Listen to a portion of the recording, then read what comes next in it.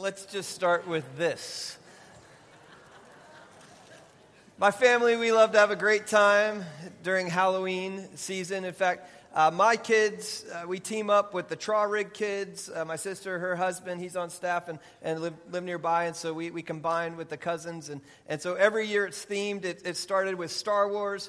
The next year was the Avengers. Yep, that's right. That's right.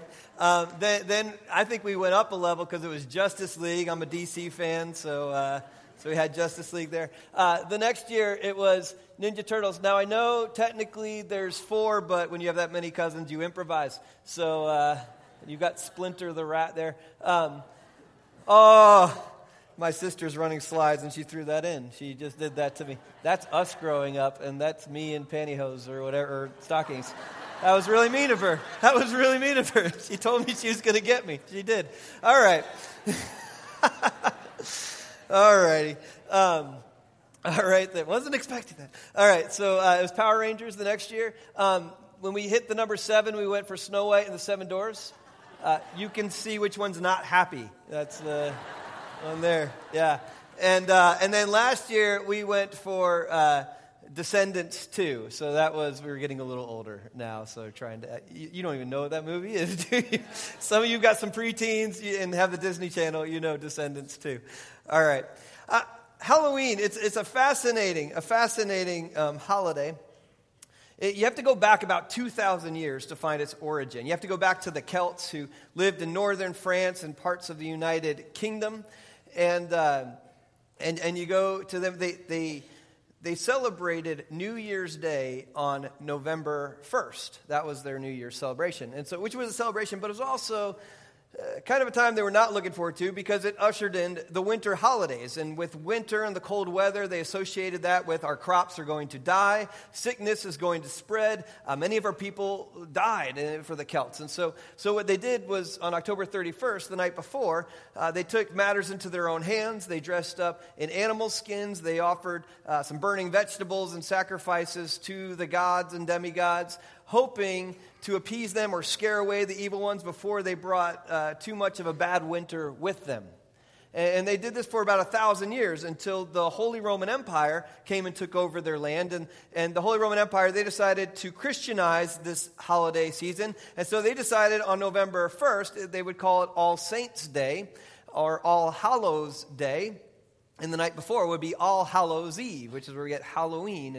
And they would still dress up, and they would dress up as saints or dress up as angels or demons in order to scare away demons. And then when those European immigrants, when they came over to the United States, we took this and made this a holiday of our own, and we used this in the United States as an excuse to party. We used it's the American way. We would use this as a get-together. All the townsfolk would get together and have bonfires and celebration. And while all the adults were together, this was a great opportunity for the kids, the preteens, the teens, to go ahead and play pranks and tricks on all those abandoned houses and vandalize the properties. And so the adults wised up and they said, well, if we don't want the teenagers to play a trick on us, we will have to bribe them with a treat. And so for years now, we have been paying off teenagers with candy that's where it came from, to not smash our pumpkins or egg our houses, and really we've just been sugaring them up for the next victim. But that's where that comes from. That's the American part of it. And Halloween, interesting holiday, but it's always been, in its origins, it's always been about fear. Whether it was fear of a very bad winter, whether it was fear of evil spirits or demigods, or fear of sugared-up teenagers, it's always been about fear. And fear itself is not bad. In fact, it just matters who or what we fear. You see, because throughout the Bible, there's all these scriptures that tell us to fear God. Scripture after scripture say, hey, if you want to follow God, then you need to fear God.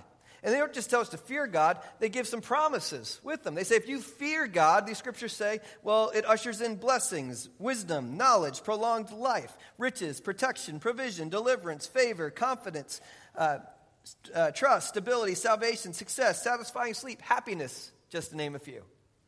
In fact, the writer of Ecclesiastes says, if you want to find meaning in life, all meaning in life can be summed up into the idea of to fear God and keep his commandments.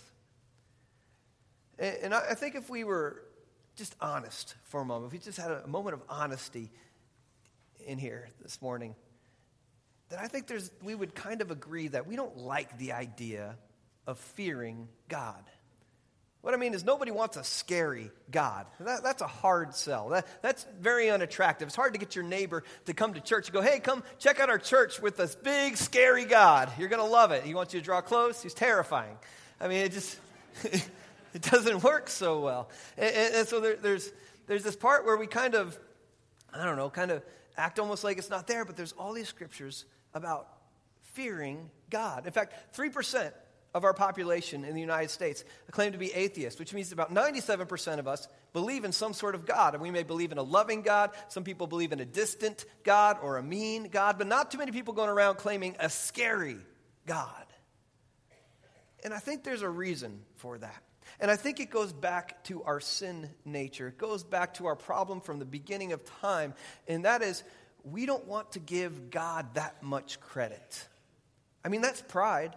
We don't want to make a big deal of God. We'd rather make a big deal of us. And so we begin to, whether we mean it or not, we slip into it. We start chasing after us as God, trying to build ourselves as God, trying to take control of our lives, trying to do whatever we can to manipulate the circumstances so they'll go our way. And so we'll spend a lot more time making a big deal of us and not so much time making a big deal about God. And the irony is when we pursue ourselves as God, well, then we end up becoming enslaved to lesser gods. And that's some scary stuff. I want to talk about this morning this guy in the Bible who believed himself to be a god. And what made it worse was the majority of the world agreed with him. His name's Pharaoh. You got to go back about 3,500 years, and he has the greatest empire that he has built for himself at that time. And over the last 3 weeks, Kurt's been sharing the story in Exodus about Moses. And in fact, now's a good time if you want to pull out your app or download the Harborside Church app, and you can follow along with the sermon notes and these scriptures and the fill in the blanks. But we've been hearing that God had something he wanted Moses to share with Pharaoh. And so Moses goes into the presence of Pharaoh and delivers this message that God, the God of the Hebrews, the Lord of the Jews, he wants you, Pharaoh, to let your Jewish slaves go. Let them be free so they can go into the desert and worship their God. And Pharaoh has a very important question back to Moses. And it shows up in Exodus chapter 5, verse 2. Pharaoh just said, "Who is the Lord? Who's this God you're talking about that I should obey him? Why your God? We got plenty of gods here in Egypt. In fact, I'm a god. Why should I dare listen and obey your God?" And maybe for some of you, you're sitting there and you wonder that this morning. You go, well, why not Allah? Why not Buddhism? Why not Hinduism? Why this God? For some, why not me? Why can't I just be humanistic and be my own God? What's wrong with that? What's wrong with me taking care of me? In fact, I would challenge you, no matter if you're a person of faith and you follow Jesus or not this morning, I would challenge you to dare to ask the question this morning, who are you, God, that I should obey you? Who is the Lord that we should obey him? And then I would brace yourself like a man, because God often likes to answer those type of questions in a way that grabs our attention. And so Pharaoh asked this question, who is this Lord that I should even bother to obey him? And God says, I'm going to give you an answer. In fact, I'm going to answer you in 10 ways with 10 plagues. And he's going to rain out 10 plagues on Egypt. And you've probably heard this before. And I know sometimes we hear the story of the 10 plagues. And the assumption may be, well, this is just 10 mean things God does to the Egyptians. Or this is just 10 ways God shows how powerful he is. And they're just random. But they're actually not random at all. They're very strategic, and God picks 10 different ways to answer the question, who is God that we should obey him? And let's just start with the first one. It's very strategic what he does. It says that Moses raised his staff in the presence of Pharaoh and his officials, and he struck the water of the Nile, and all the water was changed into blood. The fish in the Nile died, and the river smelled so bad that the Egyptians could not drink its water. Blood was everywhere in Egypt. You see, the Egyptians worshipped another god named Hapi. which I just think is ironic. I think some of us keep chasing after Happy. And and Happy was the god of the Nile River. If you were to Google map Egypt right now, you would just see desert, except for this big river that comes through the middle, and there's green all around where the river is, and desert past that. In fact, if it wasn't for the Nile River, Egypt would just be desert. But no, they have this Nile River that brings about an abundance of life and allows the Egyptians to grow to such a massive empire. And their assumption is, well, it's Happy's doing. He brought us the Nile. He keeps the Nile flowing. And so as long as we're, friends with Happy and pursuing Happy, then we'll always have an abundance of life. And the Lord of the Hebrews says, well, let me show you who's God here. Let me answer your question. Who is God that I should obey him? Let me do something that Happy can't stop. Let me turn this fresh water into bloody water. And let me show you that only I, God, provide abundant life. You see, today, you could have a good life without God. I'm not going to deny that. You just can't have the best life without God. And God sets out to prove that. Now, God shows up even in our lives and says, hey, I've got something big for you. I've got something full for you. And a lot of times, our reaction is the same as Pharaoh's. In other words, Pharaoh does this. He says he would not listen to Moses and Aaron, just as the Lord had said. Instead, he turned and went back into his palace, and he did not even take this to heart.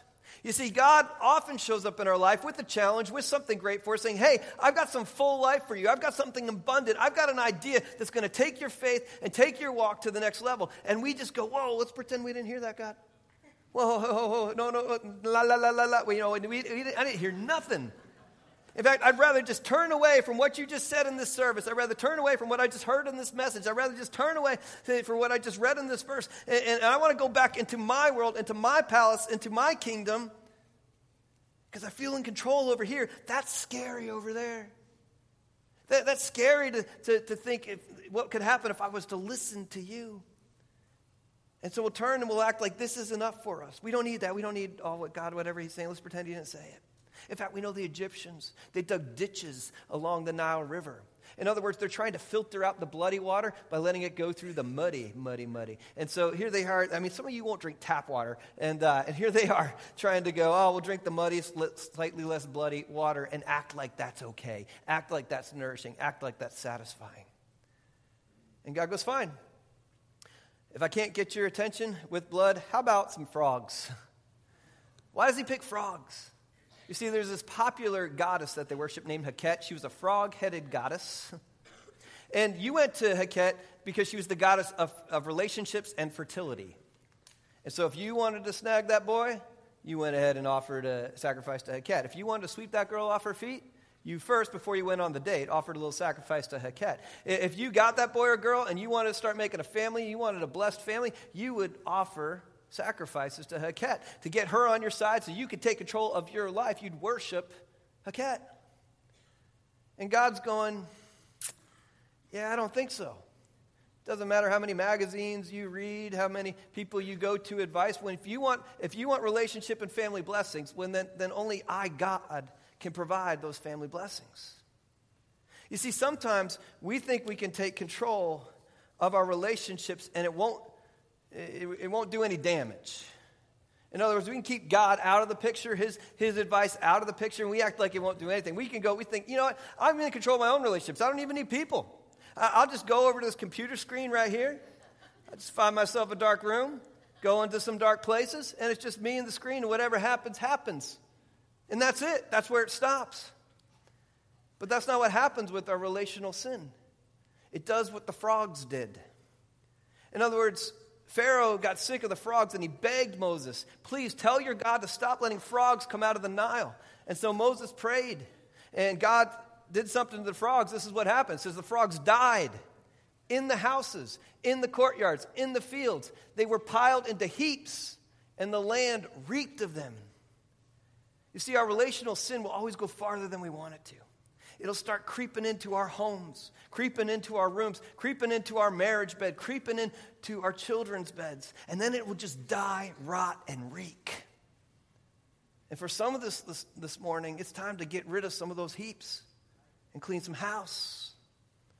Stop putting our faith and these other things that want our attention. Stop becoming enslaved to lesser gods and realize that only God brings family blessings. You know, the Egyptians, when you see their hieroglyphics, there's kind of the stereotype about the Egyptians back then. They always seem to be kind of lounging around in nice furniture, hanging out by the Nile River. They just have pets everywhere because they got nothing better to do. They're just living in luxury and in their comfort. And they were a very wealthy, very comfortable society. In fact, they worshipped this other god. His name's Geb, and or Jeb, if your country. And it depends. You're the country Egyptian. And the thing about Jeb, he was the god of the earth. And they just assumed whatever you plant in the earth, it's going to come up and be wonderful and flourish. Because that was their luck. I mean, they would just plant stuff in the ground. All of a sudden, it just grew a whole bunch. And it created some great wealth, which created great comfort for them. And they go, we got Jeb. We got Geb. It doesn't matter. We got comfort in our lives. And God says, you know what's uncomfortable? Gnats. Gnats are uncomfortable. He says, when Aaron stretched out his hand with the staff and struck the dust on the ground, Jeb's territory, by the way, gnats came on people and animals. In other words, I don't care how fancy your lawn furniture is. I don't care what you paid to upgrade your grill, over the summer. If you got an infestation of gnats, you're going inside. It's just how it works. Things get uncomfortable fast when gnats show up. In fact, it's ironic because we live in this day and age where we can afford relaxation massages, where we can buy that sleep number bed, where we can take vacations and go anywhere in the world, and yet we're still anxious, stressed, and depressed more than we've ever been. Why? Why? We got the same problem as the Egyptians, and that's only God can provide true comfort for our soul. Only He allows us to sleep through the night. Nothing else can satisfy this. Nothing else. And I think it's interesting, too, that, one, God calls us Holy Spirit, the true comforter, right? His presence within our life is where we get real comfort. I also think it's interesting that this is the first plague where the Egyptian magicians, they come to Pharaoh and they go, Pharaoh, hey, we can make that whole water at least turn red or turn into blood type stuff, or we can make frogs come out of our sleeves. But this whole gnat thing, we have no clue how Moses is doing this. In fact, we'd recommend you listen to him because whatever God he's serving is beginning to press his finger down upon us. But Pharaoh still decides not to listen, so God ups the game with flies. And so you see, flies, they have this one god they would worship named Capri, and he was a fly-headed god. He also had some beetle-like features. And the idea was the Egyptians didn't understand where flies and beetles came from, so they just assumed that they came out of nowhere. They always showed up inconveniently. They just seemed to be everywhere. There's no end to them. So they just said they must come from this god Capri, and Capri must have this ability to create life from nothing. It's obvious because it's flies and beetles. And God goes, you want to see some life from nothing? How about some swarms of flies like you've never seen before? I'll show you. I'll show you that only I, God, provide new life. Only I can give you a new start. Only I can take your ruin and turn it into something beautiful. And so God shows flies like they never seen before in the land of Egypt, proving that I, God, provide new life. And then He goes from new life to how about death? The next plague is to kill all the Egyptian livestock. And this was a direct attack on the god Apis. Apis was a god the Egyptians worshipped, shaped like a bowl. And Apis represented economic success and wealth. I think it's interesting that when the Israelites become free of the Egyptians, there's one god they begin to run back to right away. In fact, they melt down all their jewelry, and what do they build? A golden calf. They build Apis. There's something about wealth and money that's hard to let go of. I mean, we have a lot of security built up in our wealth, in our economy. I mean, that's the American dream. We want to start our own business or build our own business and then hand it off, build ourselves a kingdom and a legacy that's of economic wealth, and we want to hand it off to our kids and then have them hand it off to the grandkids and go, look what we built. Do you know that 90% of businesses in the United States are family-owned businesses? 90% family-owned businesses following the American dream. less than a third of those businesses will make it into the hands of the second generation successfully without the business falling apart. Less than a third will go from the people who started the business into the hands of the kids. Less than 50% of that third will make it into the hands of the grandkids. In other words, there's a great chance that you could build for yourself some wealth. There's a great chance that you could build for yourself some business. There's an even greater chance that your grandkids are going to throw it all away. That's how the stats work. That's how it is. And so God's going, you can do it. You can try. Go after Apis. Or you can realize that only God provides a lasting success and legacy. Only God gives us financial wealth that can last and create a legacy. So then God goes from wealth, and he goes ahead and he attacks health. In fact, it says, Moses and Aaron, they took soot from a furnace. They stood before Pharaoh, and Moses tossed the soot into the air, and festering boils, these sores, broke out on all the people. Now, this was a direct attack on this goddess named Isis. Isis was the goddess of health. She's the goddess of health, and God's going, look, only I can provide whole health. I think irony is not lost on God. In other words, he had him take the ashes. He had him take the soot from the furnace. And the furnace, you may go, what furnace? These are the furnaces that Pharaoh was using so that his slaves, the Hebrews, they had to go to these furnaces and bake the bricks. Bake the bricks to build Pharaoh's empire. And so this ash, these furnaces, this was a physical representation of the power of Pharaoh. And then God says, hey, let's take a physical representation of your power and use it as a representation of my power. Have you ever been in that situation where it's something that represents how well you think you are doing, all of a sudden that very thing works against you? You know, it was a Halloween season not too long ago that my wife and I, we decided to take our children to Legoland, where around Halloween time they do something called Brick or Treat. And so the kids dressed up in costumes, they get to go to all these different stations in Legoland and just load up on candy. And so that's what we did. We took our kids, they loaded up, ate a ton of candy, rode on rides. It was a sunny day. We topped the day off with Tijuana Flats, where kids with Legoland passes eat for free. So just bonus. And so it's a great day. We're the best parents ever. And so that night we're driving home in the man van. That's what I call it to feel better about my minivan. Driving home in the man van and trucking along. And if you're parents, you've heard this sound that comes from the back seat, like a nightmare.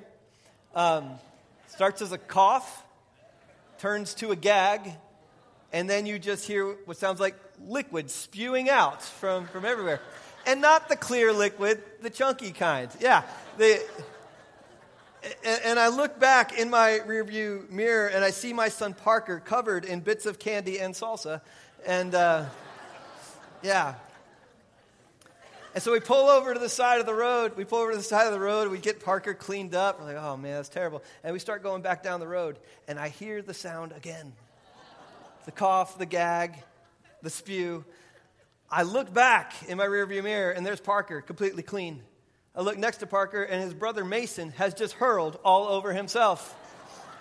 And then I watch as Parker looks over at Mason, turns back, and then spews himself. It was the worst ride anywhere I can ever imagine, as my sons just tried to outpuke each other all the way home. It's terrible, terrible. And here we went from thinking we are the best, parents ever. Look at the candy and the fun we can supply for our kids, and quickly realize, no, we're not as smart as we think we are. And God loves to show up and remind us that we're not God. We're not as smart as we think we are. We're not as important as we think we are. We're not that big and as great as we think we are. He's God, we are not. And so for the rest of the plagues, God will just show his might. In fact, we know that for the next plague, he goes after this goddess called Nut. That's just what I'm calling her. She is the goddess. She's the goddess of weather, and God rains down a hailstorm that Nut can't even stop. A hailstorm, this is like Egypt has never seen before. And it just destroys everything. I think we have this fascination with weather. We love to try and predict the weather and prepare for the weather. But we live in Florida, which generally has nice weather. I mean, today is a beautiful day, but we know eventually a hurricane's coming. We know it. And we know that as much as we predicted and stuff, we don't know if it's turning at the last minute. We don't know if it's speeding up before it hits us. We don't know if it's actually going to hit us. And so we have this saying, and that as we prepare for the worst and hope for the best. Because we know that our future, no matter how hard we predict it, how hard we plan it, we can't come up with it. Because future blessing only comes from God. Only God provides future blessing. And then God ups the ante and goes with locusts. Locust was a direct attack on this god they worshipped called Seth. Seth was the god of order and disorder. And so the Egyptians, believe me, they're feeling like life is out of order right now. And if you felt like your life was out of order and you needed some peace, you would quickly hurry, run to Seth, offer him a sacrifice so you could take control back of your life. The problem is the Egyptians are probably doing that in this moment, going, we got to do something, but Seth is not responding. But God shows up. Who is this God that we should obey him? He says, I'm the God who brings locusts, so much so that the ground looks black, so much so that says there's nothing green left in Egypt. He's going, only I, God, can bring peaceful order to your life. That's it. Only God can bring the peaceful order to our lives. And then if you have ever watched the History Channel or any documentary on Egypt, we know that they were sun worshipers. And so God goes for Amun-Ra, the sun god. How does he attack Amun-Ra? It says total darkness covered all Egypt for 3 days. No one could see anyone else or move about for 3 days. And in this one, I think God is just showing his immensity. He's going, I'm not just the God who can manipulate things on earth. I can make planets obey my will. I can make stars go dark.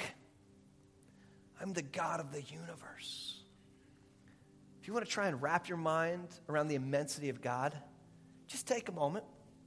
Imagine the expanse of our universe and then go bigger. God's going, yeah, I'm kind of scary. I'm a really big God. And then think about yourself in relation. You're really small people.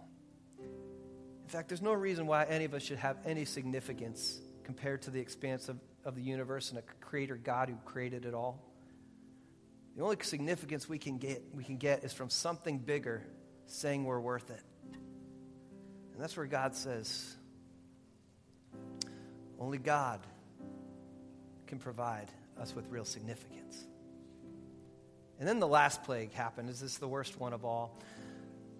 It says, this is what the Lord says, about midnight I will go throughout Egypt. Every firstborn son in Egypt will die, from the firstborn son of Pharaoh who sits on the throne to the firstborn son of the female slave. There will be loud wailing throughout Egypt, worse than has ever been or ever will be again. Then you'll know that the Lord makes a distinction between Egypt and Israel. You see, God's last attack is on Pharaoh. Pharaoh, who believed he was the supreme God of Egypt. He was the protector of his people. He could save them from anything. And God's going, no, you don't do the saving. In fact, you're not even going to be able to save your own household, let alone your own people. That only God can provide us with salvation. You see, if you were a Hebrew, if you were a captured people back in that day, it meant that the people who conquered you were better people than you. It meant that their gods were better gods than your God. And it meant you became the property of those people and the property of those gods. But the God of Hebrews says, no, I'm your God, and I choose you as my people. You're my people now, and I'm going to show you what I think of you. And you know, God doesn't choose the Jews because they're super smart, because they're super successful, because they're super obedient or pure.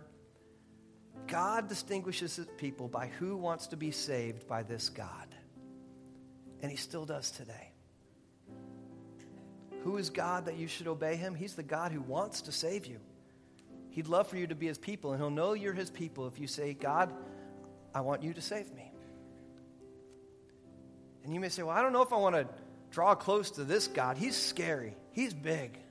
He's got a lot of wrath going on here. Lately, I feel like I've been doing my fatherly duty and taking my two sons, and we've started watching all the Rocky movies. We've got through Rocky 1, 2, 3, 4, 5. We're on 6. And I have confirmed, going back through the Rocky movies, that Rocky 4 is the best Rocky movie. And here's why. Because of the plot line.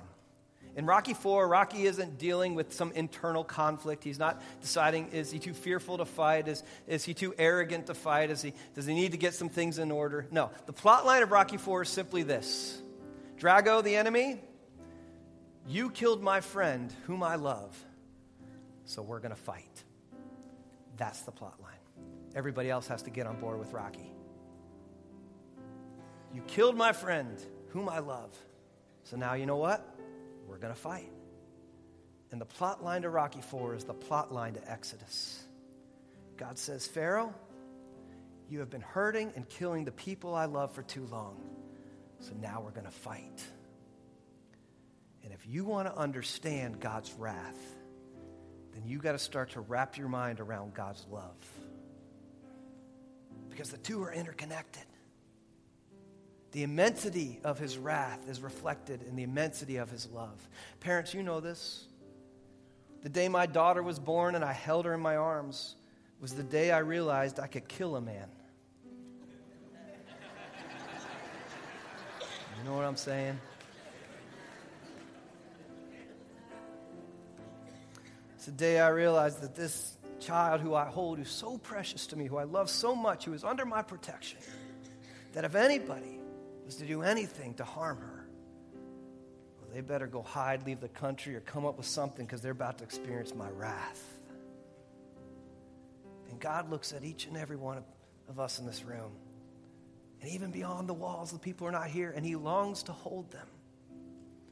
And he longs to look at them and love them so much that the thought of any sin starting to destroy their life, he would do whatever it takes to rid them of that sin, to kill that sin, to put that sin to death. He loves us so much, he will do whatever it takes to destroy our enemy, the devil. He loves us so much, his wrath is so great. And because of this, we have a choice. In fact, for the first 5 plagues, it says that Pharaoh had a choice, and each time it just says, Pharaoh, no, he hardened his heart and would not listen to this God. And then at the last 5 plagues, it just says Pharaoh's heart was hardened. It's as if he didn't even have a choice, and God just used it anyway. The Puritans used to say that the same sun that melts the snow is the same sun that hardens the clay. You see, for some of us, God's trying to get our attention, trying to say, I got something better for you. I've got an abundance of life. And for some of us, our hearts begin to melt. And we go, okay, God, I get it. Whoa, I get it. I've been wrong. You were right. You know what? I've been Lord. It hasn't been working out. So you know what? You're Lord now. You're Lord. And we'll go from there. But for some of us, we've gotten used to it so many times. God shows up, says, I love you. I want to hold you in my arms. I have something better for you. And we're so used to saying, nope, I want to act like I didn't hear. La, la, la. I don't want to have anything to do with it. No, God, you know the drill. It's my will, not your will. And our hearts become so hardened, and we become slaves to our own pride. We become slave to lesser gods and lesser pursuits. We become slave to our wealth, slave to our lust, slave to our own achievement.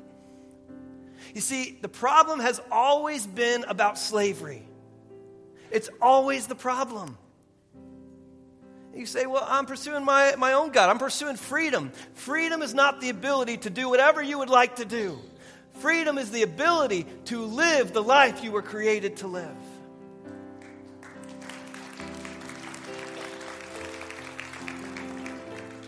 And you were created to live for this God. You were created by this God to live for this God. And so the problem has always been slavery. And the answer is always this God. As we get ready to close this morning, there's just one other thought I want to share with you. People have had the chance throughout history, throughout the many scriptures of the Bible, to decide to fear the Lord. And the moment they have feared the Lord, there's this other phrase that shows up in the Bible. In fact, it shows up 365 times. And that is the phrase, do not be afraid. 365 times. It's enough reminder for each day of the year to remember that when we wake up and go, okay, God, you are Lord today, I fear you. God goes, great, now you don't have to be afraid. because I got you. So this morning, before we leave this building, you have an opportunity. I'm going to close this in prayer. As I pray, I'm going to ask the prayer partners to come forward. It doesn't have to stop there. If today is the day for you to go, you know what? I get it. My heart is melted. I'm done trying to be Lord of my life. It hasn't worked out. It doesn't seem like it's working out anytime soon. So God, I'm going to let you be Lord of my life. I want you to save me. I want to be your people. And so I'm letting you know I want you to save me and I want you to be Lord. And if you need to make that decision today, I'm going to invite you, as everybody's walking that way, you walk this way and you pray with our prayer partners and they let them lead you through that decision. And for some of us, we made that decision long ago, but we've somehow fallen off track. We got caught up worshiping lesser gods. And that's all right. Today's the day to clean house. Today's the day to repent. And go, whoops, I've started to become my own Lord again. Whoa, back up. Wait, God, you are Lord. And today I remember that. And it affects how I leave this building today. The answer to the question, who is this God that we should obey him? The answer to that question determines what we do next. Beyond these walls, the words we say, the actions we do. The answer to that question changes everything. I'm going to pray. Prayer partners come forward. If you need to make a decision today or just need some prayer, I'm going to invite you to walk this way. Everybody else walks that way. Let's pray. Father God, we're your people. And we give you our lives. Today we give you our lives, Lord. Not that they're anything significant, but God, you said they were, so we're giving them back to you. You said we're significant, so we give it back to you. You are Lord, we are not. You are a loving God. You are an immense God. You are a scary God, but you showed us that you are a loving God and you loved us enough to fight for us, and you showed us that through Jesus. You showed us that through Jesus. And so, Lord, we do everything we do from here in his name. Amen. You're dismissed.